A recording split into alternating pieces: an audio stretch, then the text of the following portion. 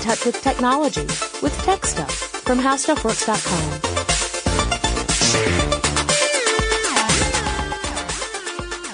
Hey there and welcome to Tech Stuff. I am your host, Jonathan Strickland, and today is the day that I talk about the game that took the world by storm. Everyone was either playing it, knew someone who was playing it, or at least was wondering what the heck was going on. Pokemon Go. It's a thing. It's a big thing.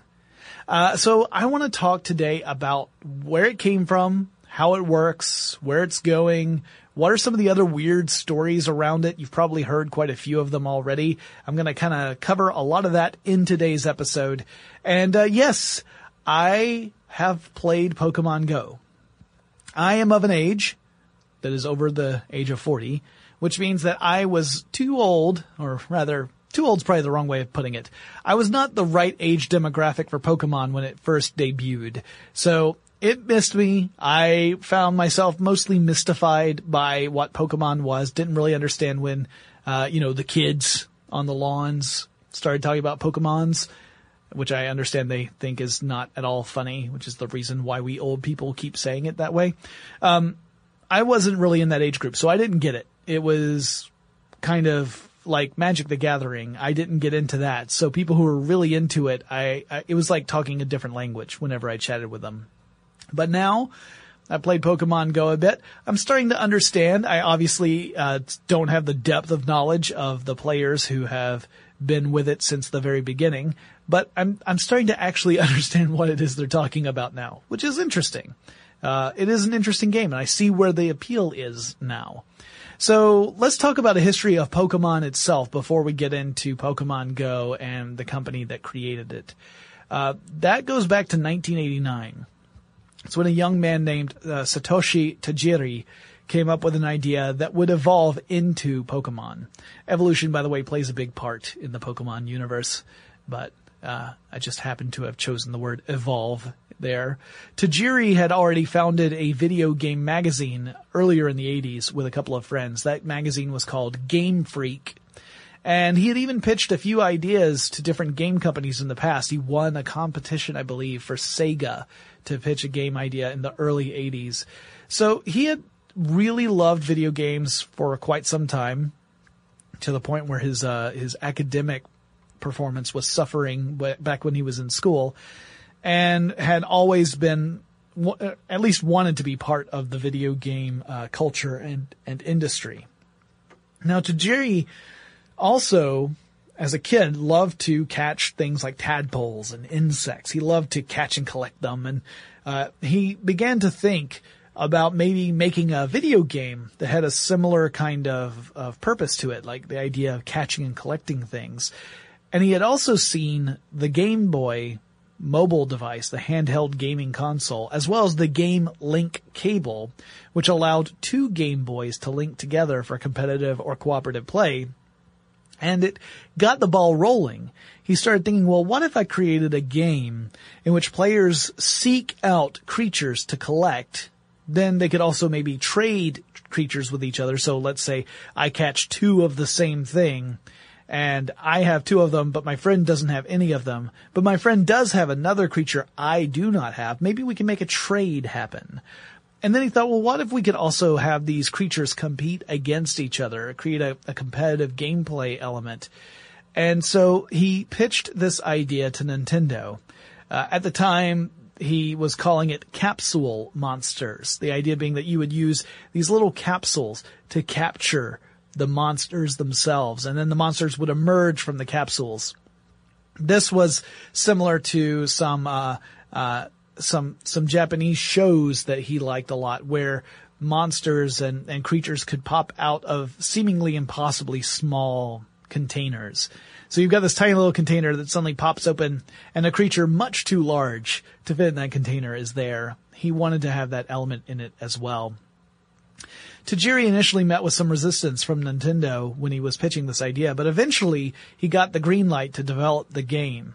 So over the next 6 years, he refined his idea and worked with the video game studio Creatures to create it. They changed the name from Capsule Monsters to Pocket Monsters, or Pokemon, after encountering a trademark hurdle with the original name. And the game launched in Japan in February 1996. So it's a very simple game where simple is being too dismissive.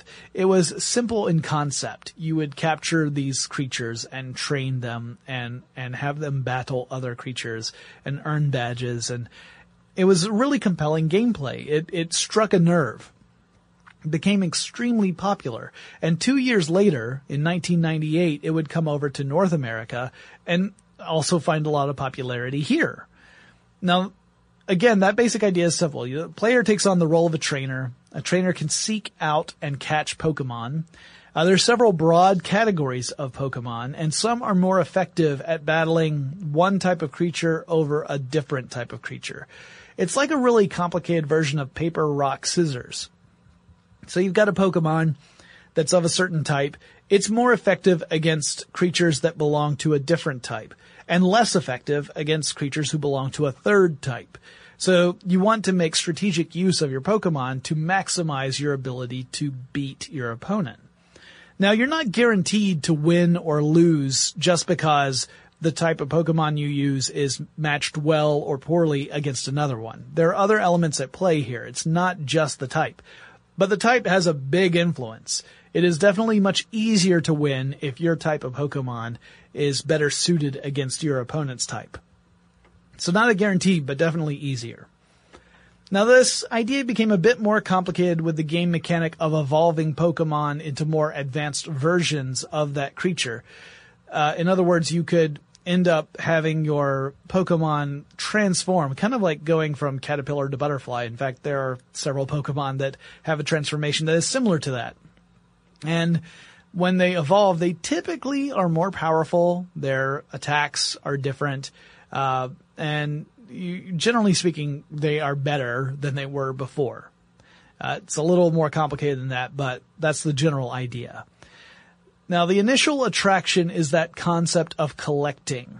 Tajiri knew that lots of people find satisfaction in seeking out and obtaining stuff, like almost like a scavenger hunt or a treasure hunt.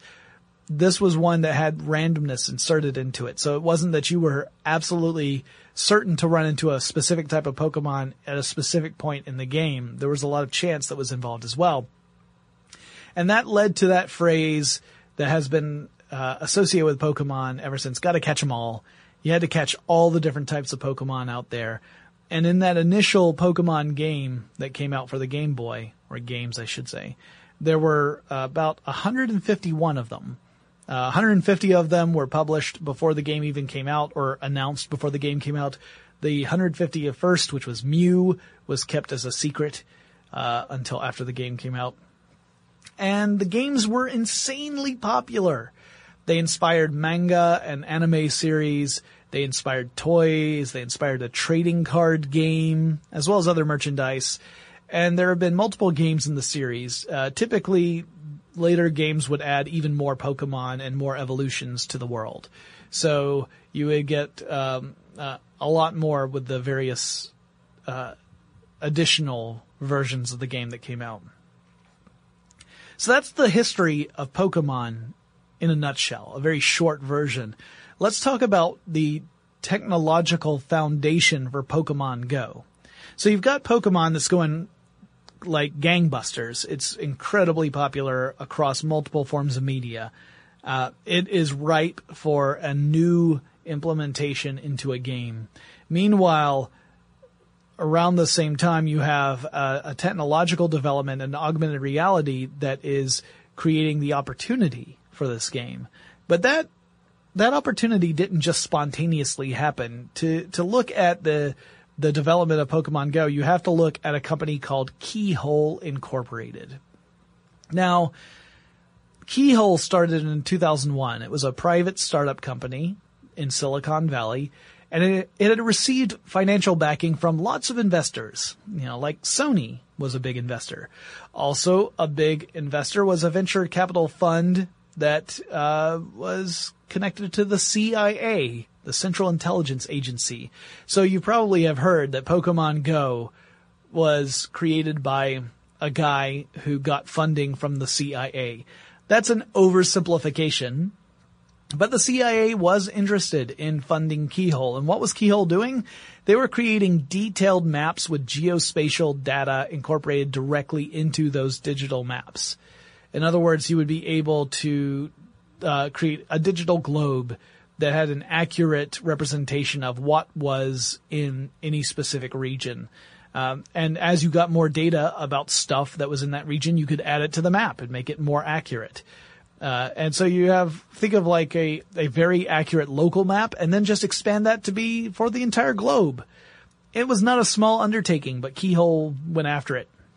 One of their early products was called Earth Viewer, which looked like a primitive version of Google Earth. You probably have seen Google Earth. In fact, it became the basis for Google Earth.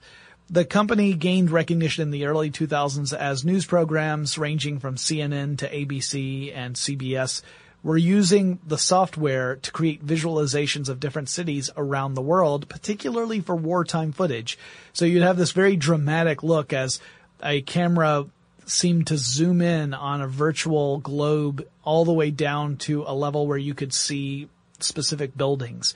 It was very effective in that way, very dramatic, especially for the early 2000s. Now, the CEO for Keyhole Incorporated was a guy named John Hanke, who has continued to be a very important part of this entire process. Now, in 2004, Google purchased Keyhole Incorporated for a cool $35 million. Google was busy trying to create the Google Earth product and saw the value of acquiring the Keyhole software and expertise. Now, if you've never used Google Earth, it is an interactive digital globe. You can zoom in as if you're descending in altitude over the Earth. So you can look at it from a view of you're looking at Earth from space, and then you can zoom in closer so you start getting details. And those details originally, as you descend, will be from satellite imagery. As you continue to zoom in, that will give way to images that were created through aerial photography, so you get better detail and definition. And then if you continue to zoom in, you start seeing three-dimensional representations of landmarks and buildings. So, for example, I took a look at a three-dimensional version of the office building we work in, which is at 675 Ponce de Leon Avenue. If you want to take a look at that in Atlanta, Georgia, and you open up Google Earth, you can pull up a view of the building we work in. It is enormous. We have a very small space in that very large building. It's not a very small space to us. To us, it's large, but in the context of the building, it's very small. Anyway, you can get these three-dimensional views, so it's like you are virtually at that location. You can even do navigation from one point to another, and it'll be as if you are going through the streets to get from point A to point B, making all the turns necessary. And this sort of stuff has been built up in Google Earth over time. It's not like Keyhole came in and created Google Earth the way it is now right out of the gate. It has been a process. So things like that three-dimensional representation of buildings, that took time to develop. And over the years, Google offered a few different versions of Google Earth, including a commercial version that businesses would pay for in order to incorporate Google Earth capabilities into websites or programs of some sort. So in other words, if you were a company and you were creating a program to show the effects of your business, maybe you're a construction company and you want to show off some of the buildings that your construction company has built in the past, that might be a good implementation of it. And Google actually sold a commercial product, which these days is free, but at the time you had to pay something like $400 for a copy. So when Keyhole came over, Hanke remained on board and continued to work on Google products. In 2010, Hanke created a department within Google itself called Niantic. So this was a startup company kind of thing, but it was within Google itself. So it wasn't a separate company. It operated kind of like a company, but under the corporate identity of Google itself. So it's sort of a division / startup. The group took its name from a whaling ship that operated out of San Francisco during the gold rush days. At one point, that ship was dragged onto shore, and eventually it was built over. And Hank said, San Francisco is like this. You've got all these ships that were eventually just kind of incorporated into the landscape of San Francisco or are underneath San Francisco. And he said that gave him the idea that the world around us often has a lot of treasures that are not evident just upon first glance, that, you would have to have this revealed to you. And so he liked the idea of creating technologies that would augment reality so that we could reveal those things to us, or even appear to reveal things that were not actually there. In other words, imagine having an app that can transform the space around you so that it looks like a fantasy medieval setting. That's the sort of stuff that you could do. Or just an app that allows you to walk down a city street and take a look at what it was like a century ago. That's the sort of stuff he was thinking of. Niantic, by the way, is also the name, or at least the anglicized name, of the Nantucket tribe, who were Native Americans that lived in New England. Presumably, I would say that's the source of the whaling ship's name.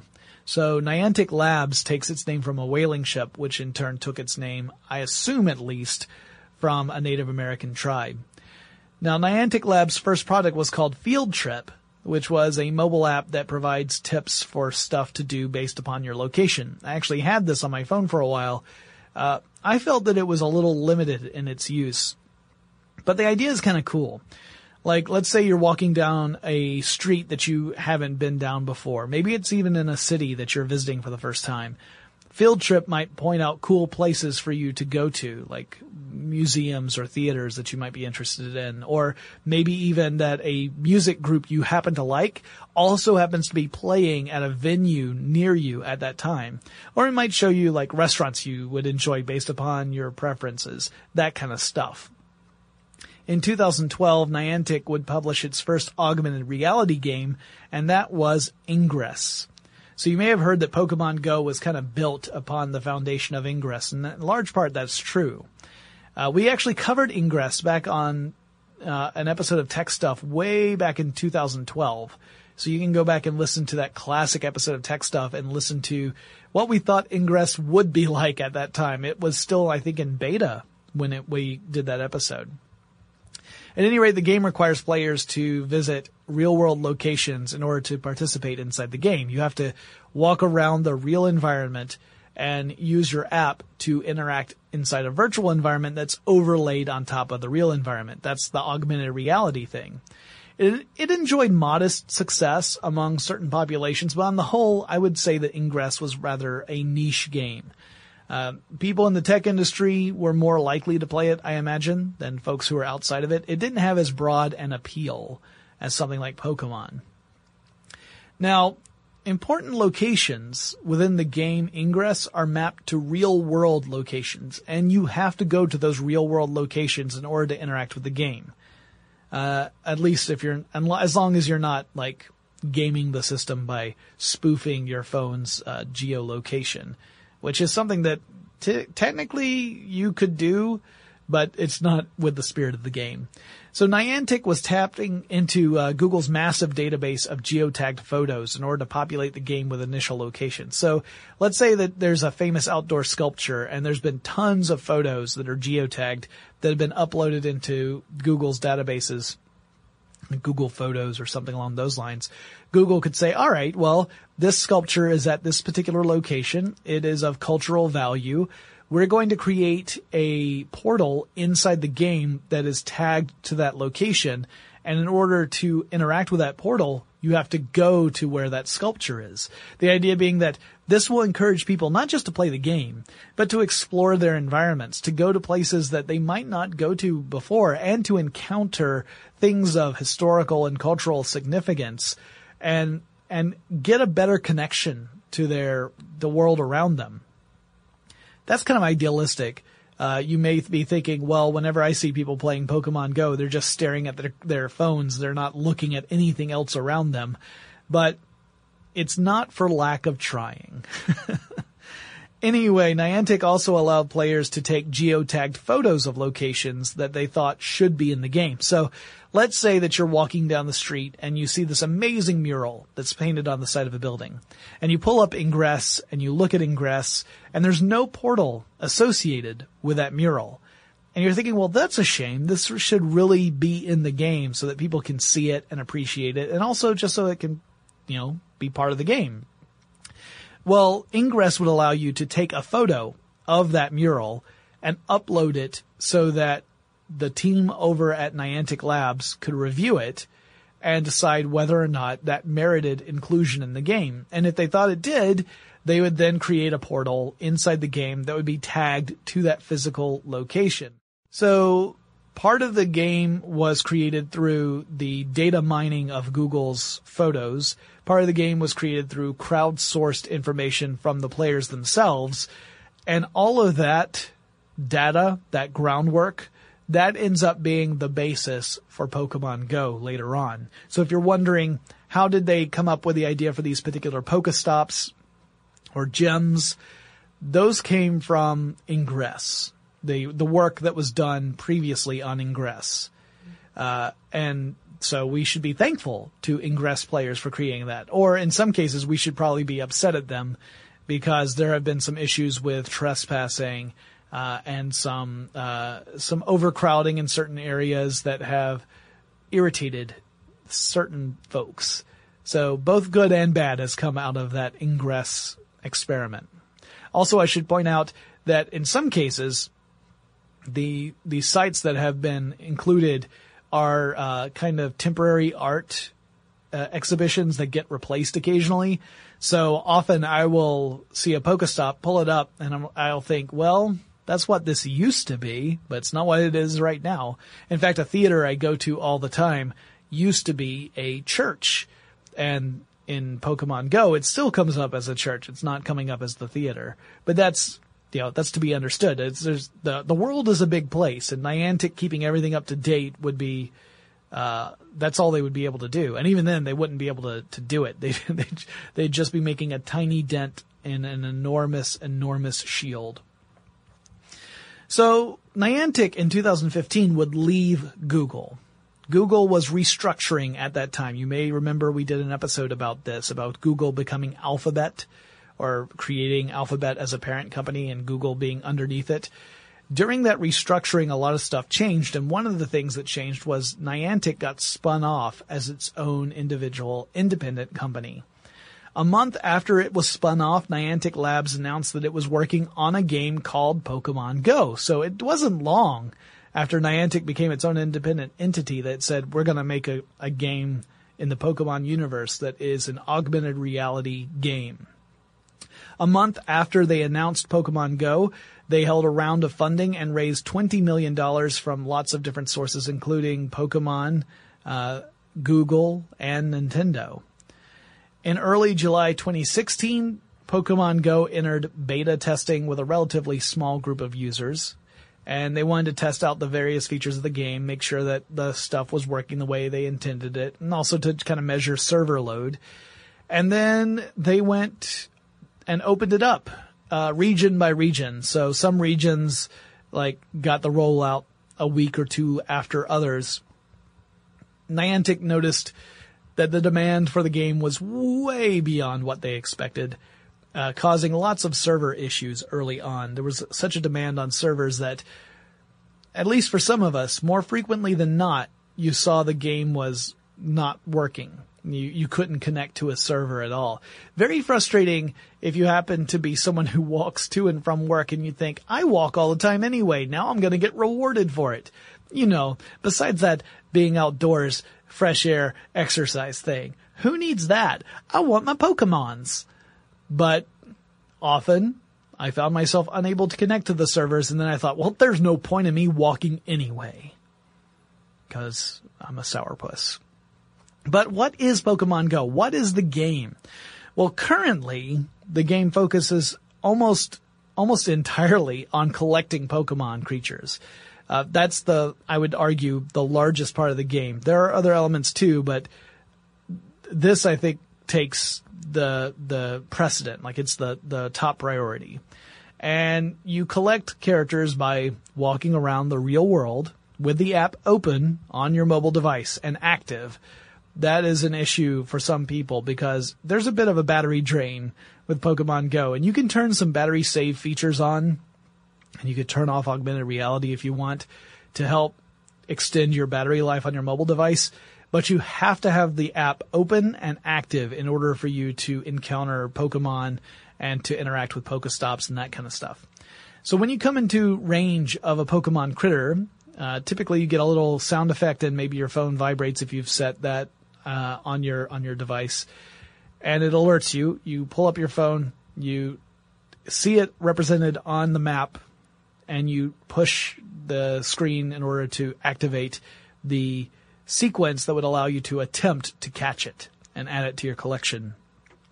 If you do collect it and you had never collected one of that Pokemon ever before, you add it to your Pokedex, your lexicon of Pokemon creatures.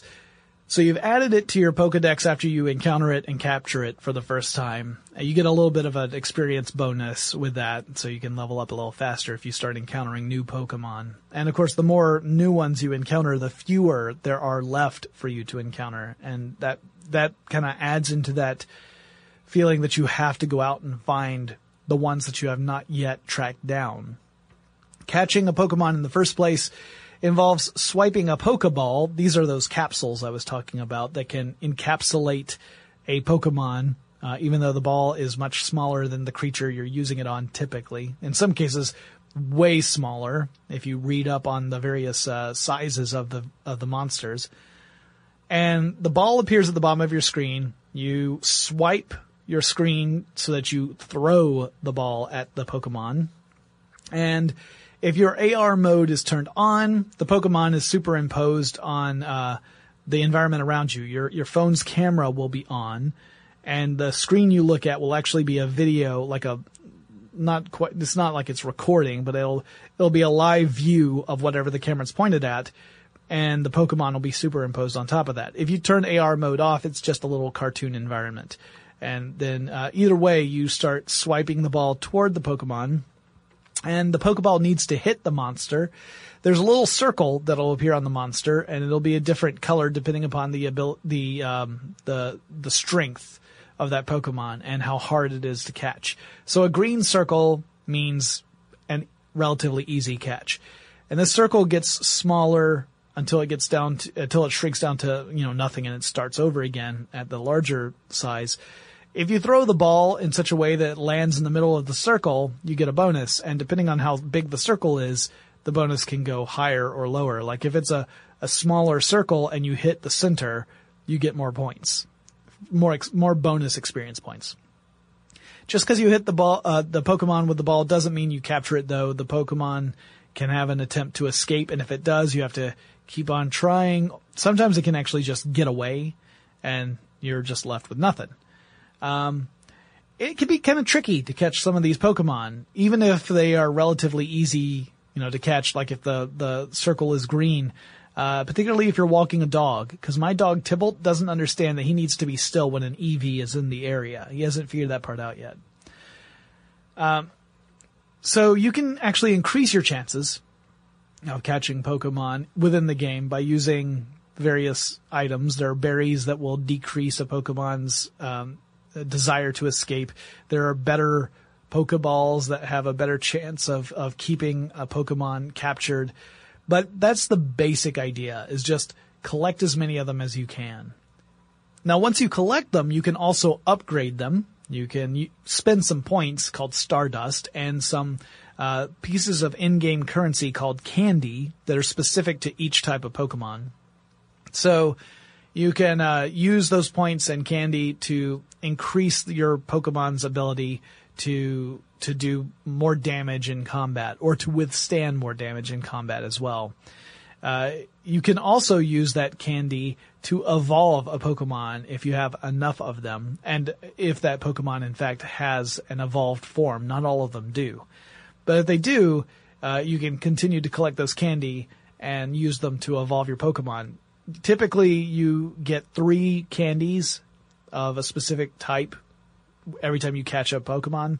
So if I caught a Rattata, which are one of the most common types here in Atlanta, then I would get 3 Rattata candies for capturing the Rattata. And if I transfer the Rattata, if I trade it in because I don't need it, and I already got a billion other Rattatas, then I get 1 more piece of candy in return for that trade. If you save up enough pieces of candy, then you can evolve your Rattata to its next form. That's the general idea.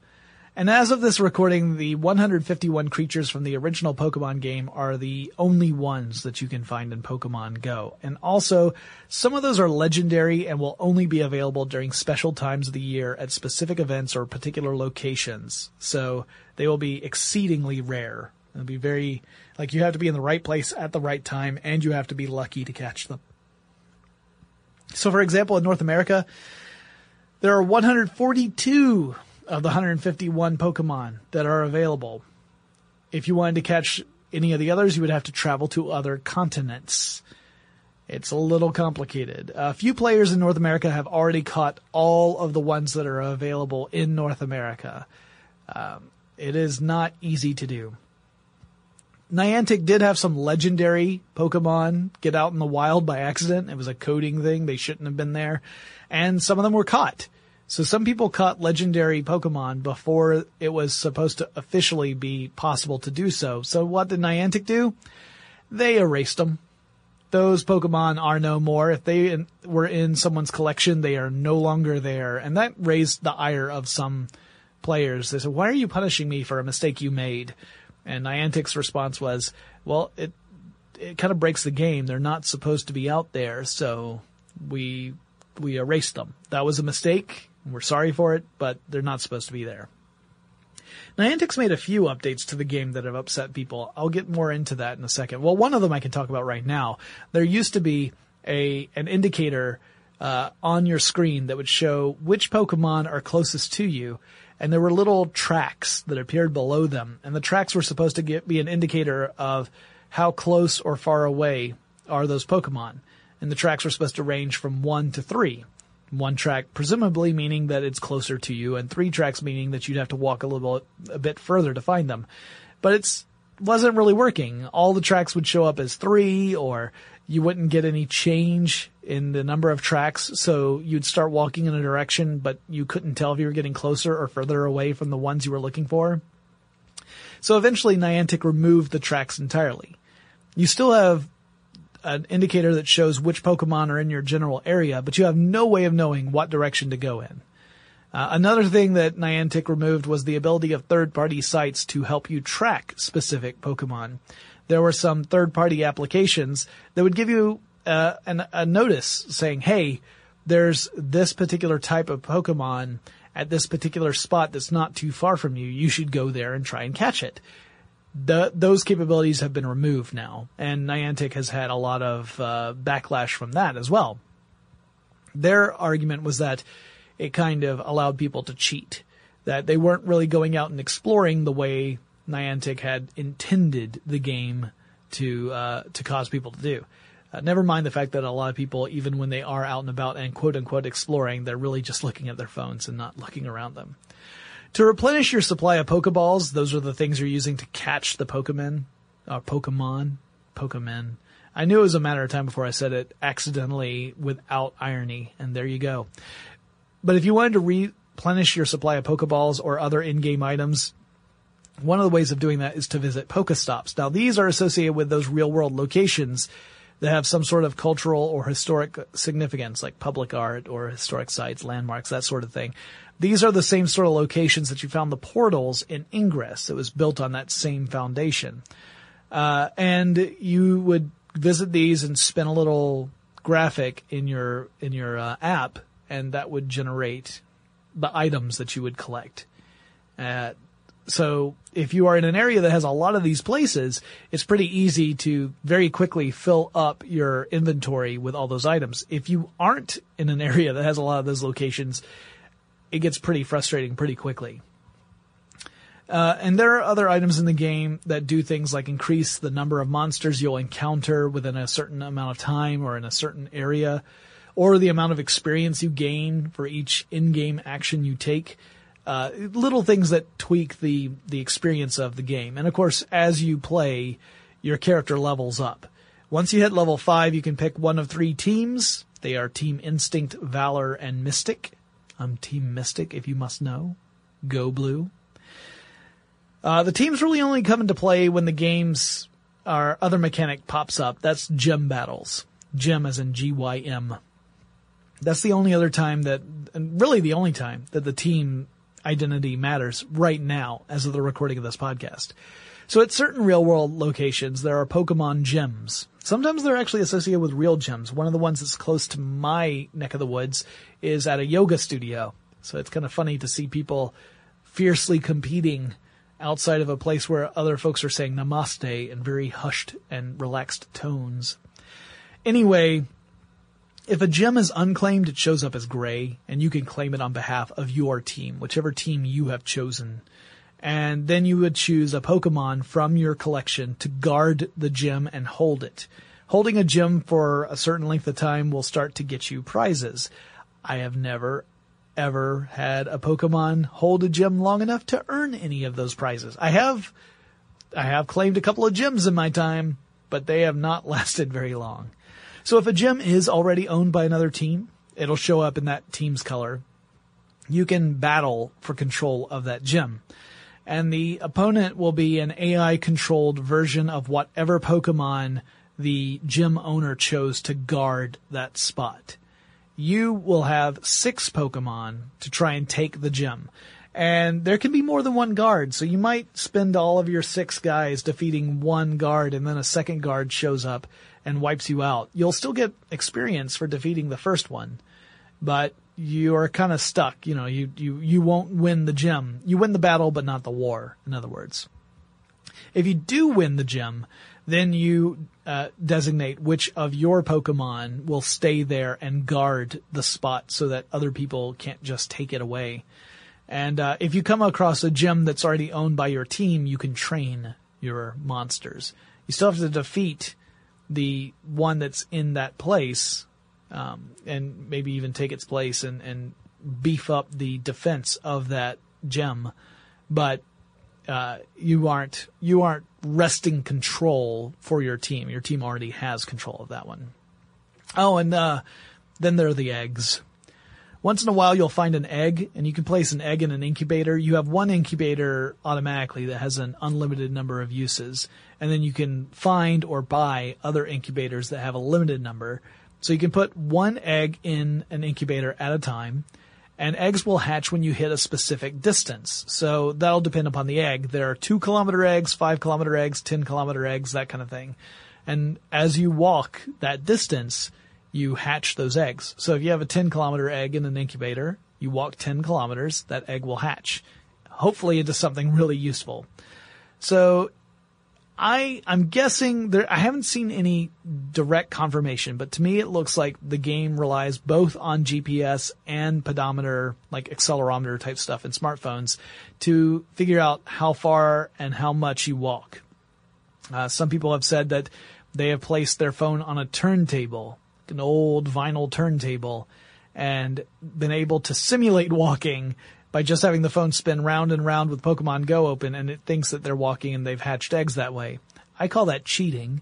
But I've also noticed that if I walk with my phone and and the app is open, but I'm not particularly walking in a way that jostles the phone too much, I often don't see the distance reflected accurately in the app. It seems like I've walked much further than the app will grant me. I find that if I hold my phone in my hand and I swing my arm while I walk, it ends up being far more accurate. So I think it's both. It's both GPS and pedometer, at least to some extent, to mark how far you've walked. And once you do reach that distance and the egg hatches, you're like, yay, and then you have to do it all over again. So you're just going to keep on walking.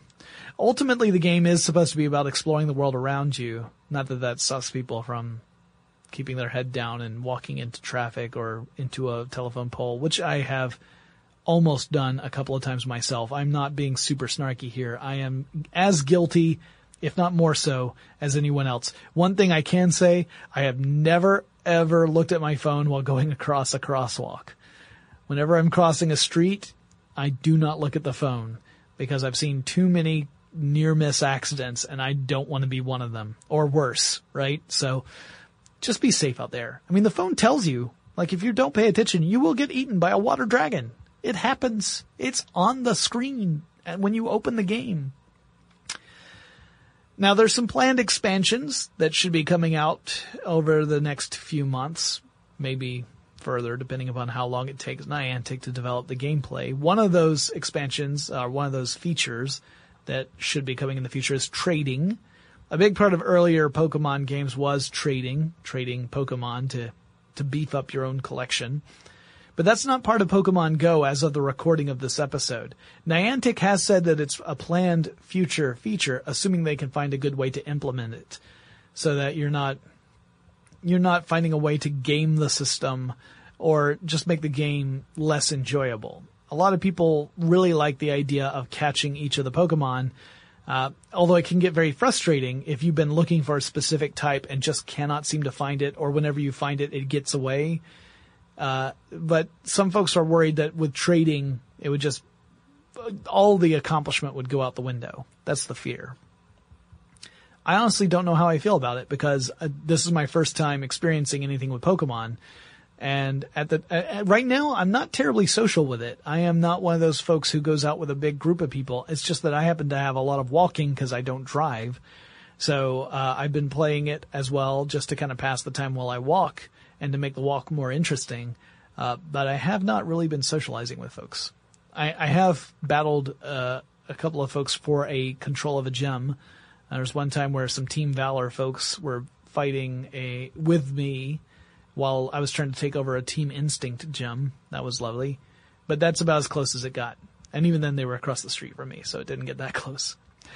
So John Hank also said that there will be new ways to interact with the locations that you visit. So stuff like Pokestops and gyms. Right now, they have a very specific way that you can interact with them. But he says in the future, there will be more ways, including customizable ways. Don't know what that means. And he wasn't really elaborating. He was just saying that look out for that kind of stuff.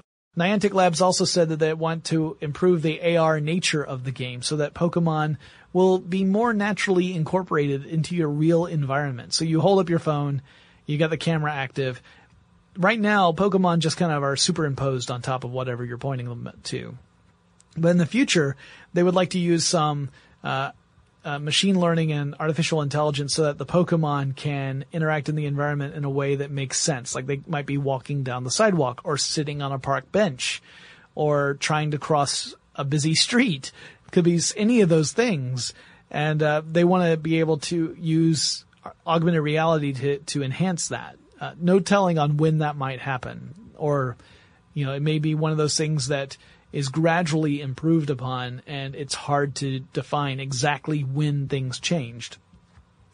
Now you might wonder, how does this game make money? Where's the angle? Where's the money coming from?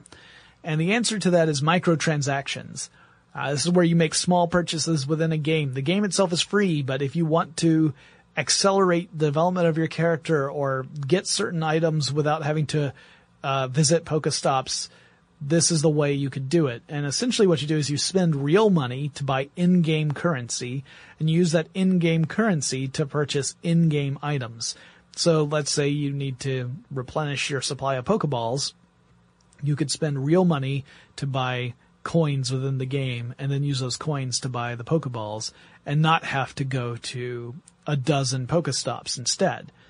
So it's not a pay to win the way some other games are, but it definitely can help you get an advantage. Since you can't actually play against other players, you cannot do a battle between two players as of yet. No telling if that will come out in the future, but you can't do it right now. It might be one of those things where people aren't going to be too up in arms about microtransactions, because why get upset if your enjoyment of the game isn't dependent upon trying to beat someone else and that person can't get an unfair advantage just by spending more money?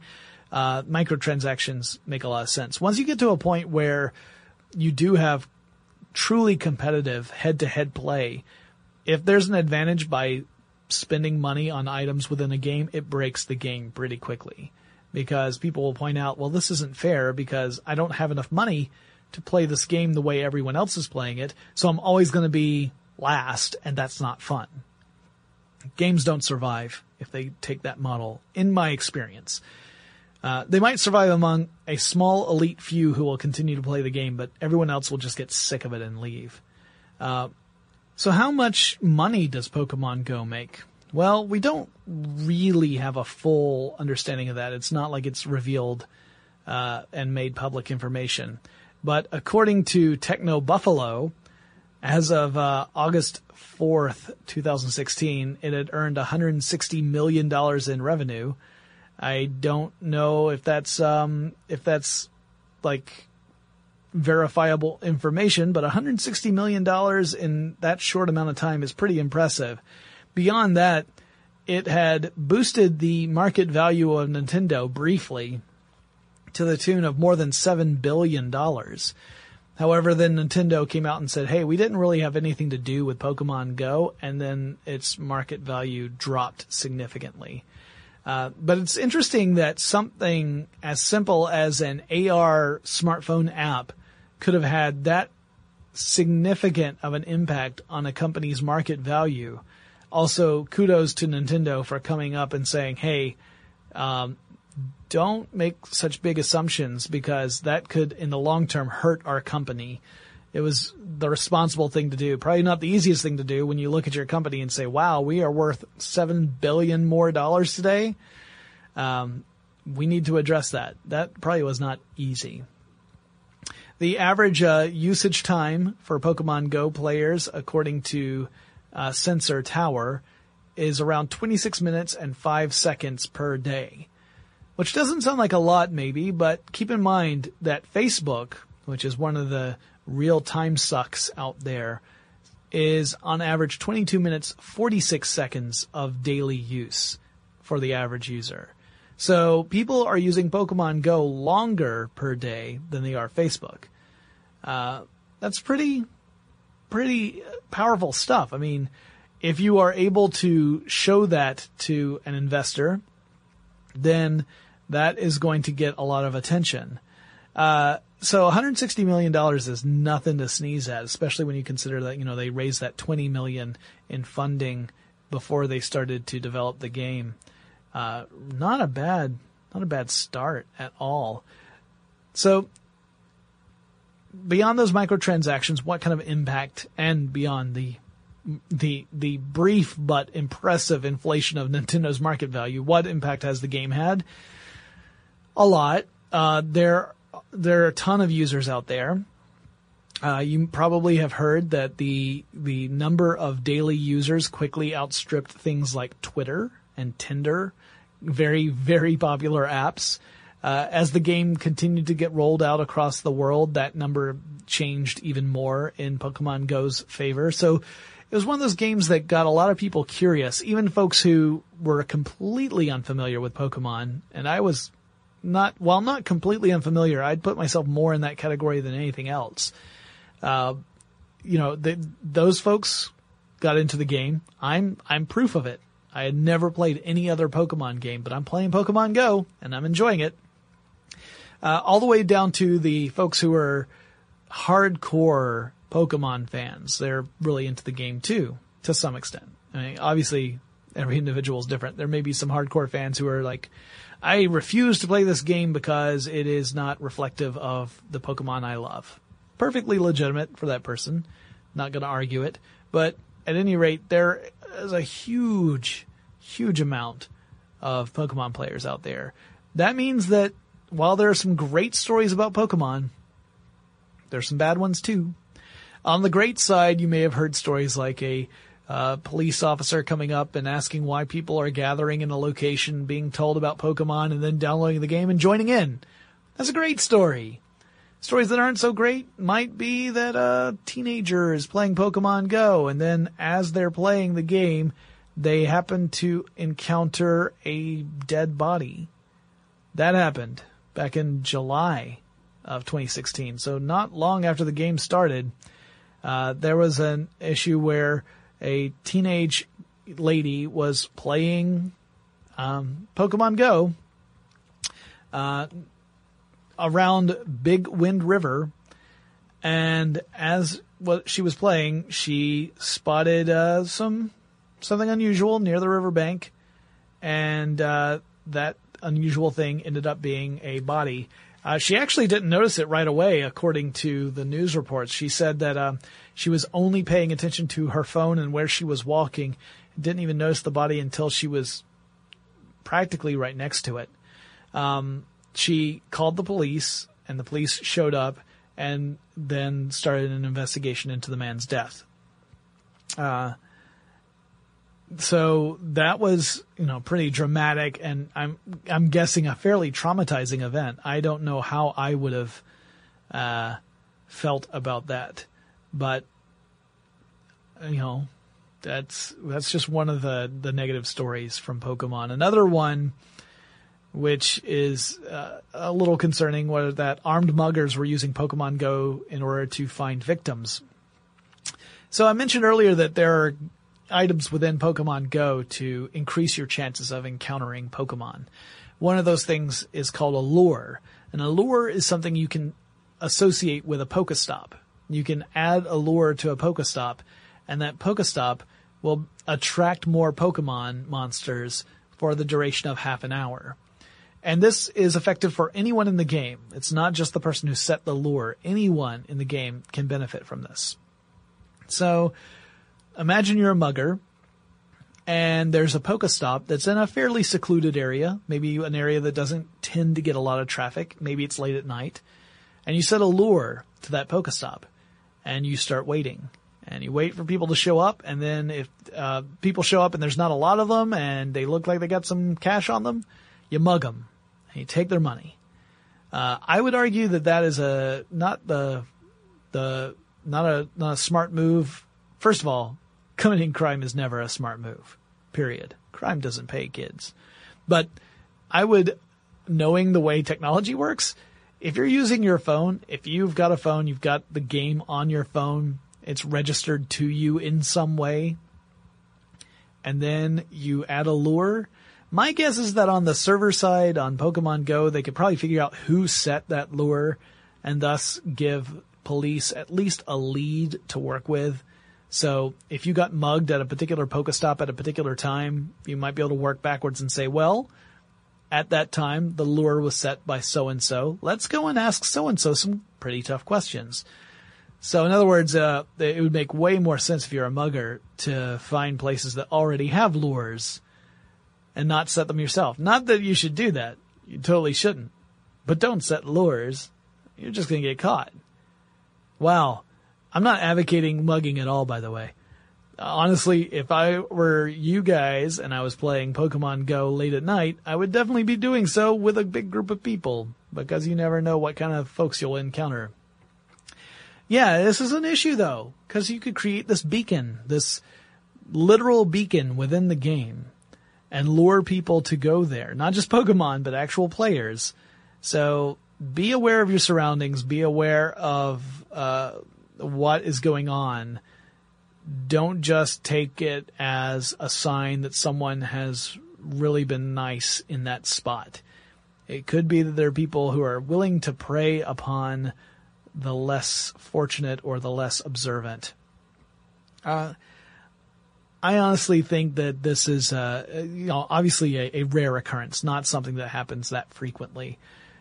But one thing we have seen that has happened fairly frequently is that players have used the game to, or have, while playing the game, have gone to places that perhaps they shouldn't have. Places that maybe have a certain reverence associated with them that is interrupted by people staring at phones and tromping all over the place, like Arlington National Cemetery or the Holocaust Museum.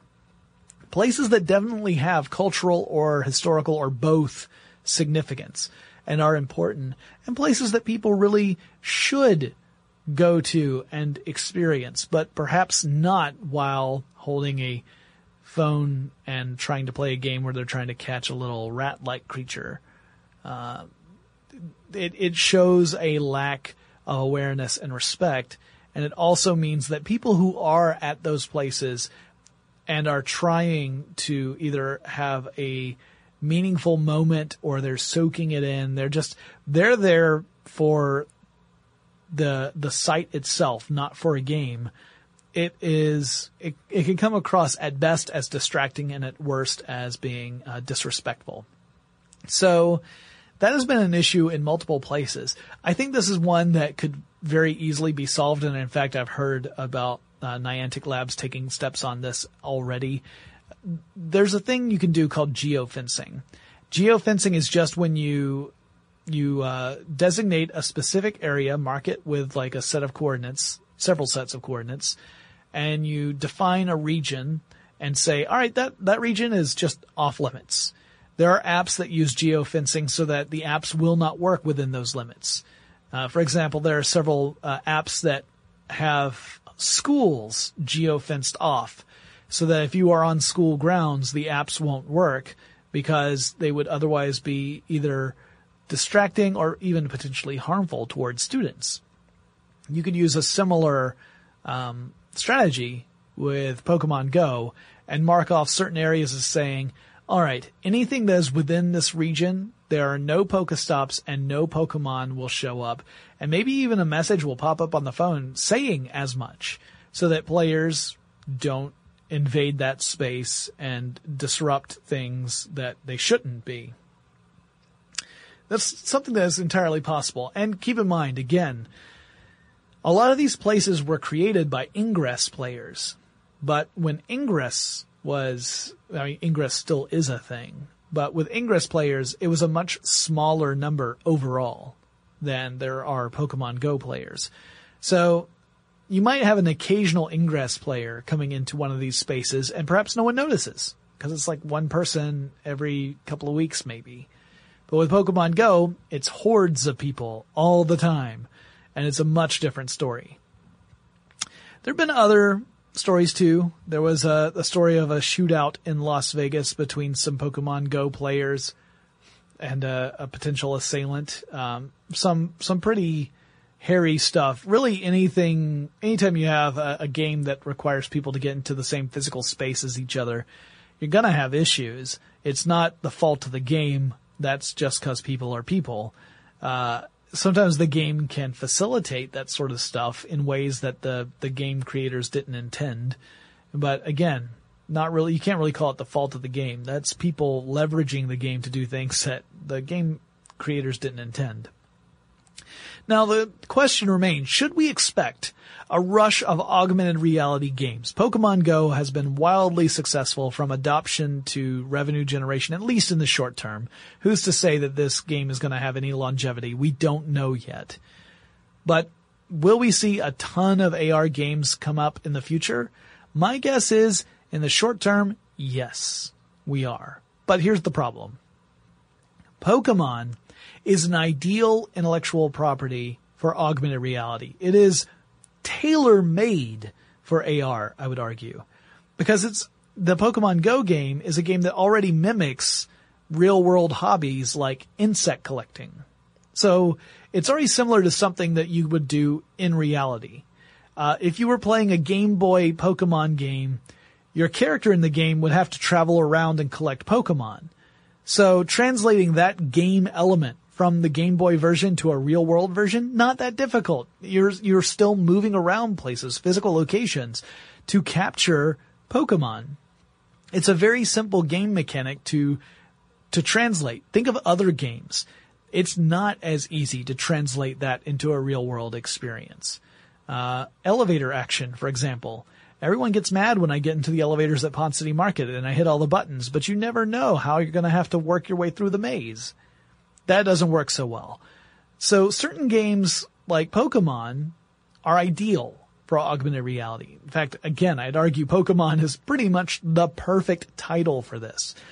Niantic could not have hit upon a better idea. They didn't have to shoehorn the traditional gameplay into a different but related real-world version of the gameplay. It was a perfect translation in the sense of the point where you're going around collecting things. You could argue that the game is far from perfect, especially since there's such limited gameplay right now between collecting and gym battles. But The collecting part, I think they got right, honestly.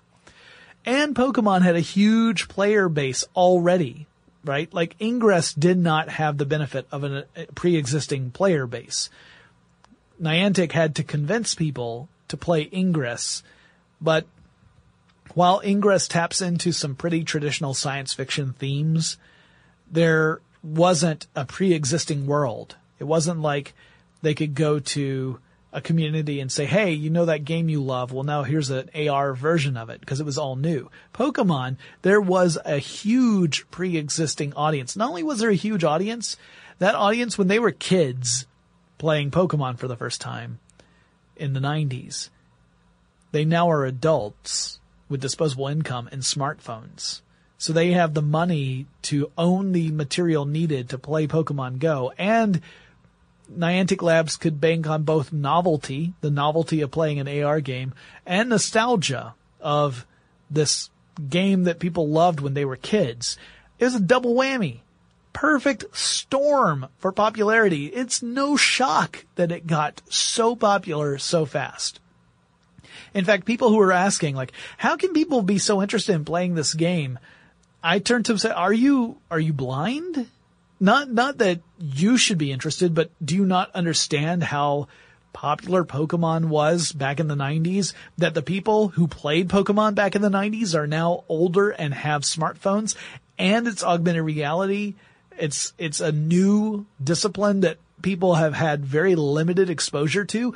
How could it not be popular? Obviously it was going to be popular. If I had an opportunity to be on the ground floor of investing in Pokemon Go, I absolutely would have done it, because it would have been very hard for it to mess up. That's not to say that it's going to have longevity, but it would have been hard to mess up the launch unless the game was just completely unplayable. And you could argue that in those first few days where the servers were having so much trouble, it often was. Now, I'm guessing there's going to be a lot more games coming out in the augmented reality space, but they're going to have a hard time of it because, again, they're not going to necessarily be positioned the way Pokemon Go was. You can come up with an amazing game. There's a phenomenal application of augmented reality, but unless you also have that audience to tap into, it means you have to convince people, hey, you want to try this new thing. It's also augmented reality. It's not based on an IP you love, but it's going to be an amazing experience. That's going to attract a smaller fan base.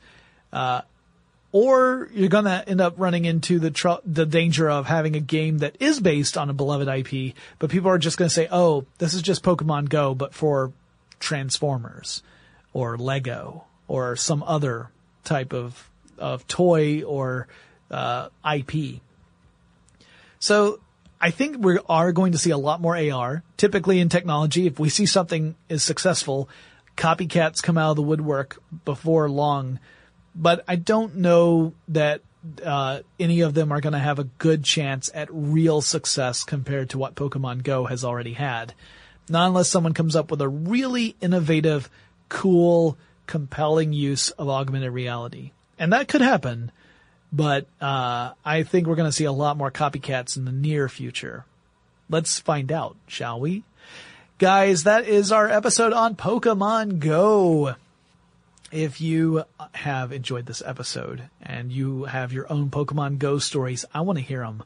If you found something really funny, or you just you noticed something unusual about the game, or maybe even you just have your own perspective on augmented reality, let me know. Or if you have any suggestions for future episodes of Tech Stuff, or people that I should have on the show, either as a guest to interview or a guest host for an episode, send me a message. Email is techstuff@howstuffworks.com, or drop me a line on Twitter or Facebook. The handle at both of those is TechStuffHSW. And I'll talk to you again really soon.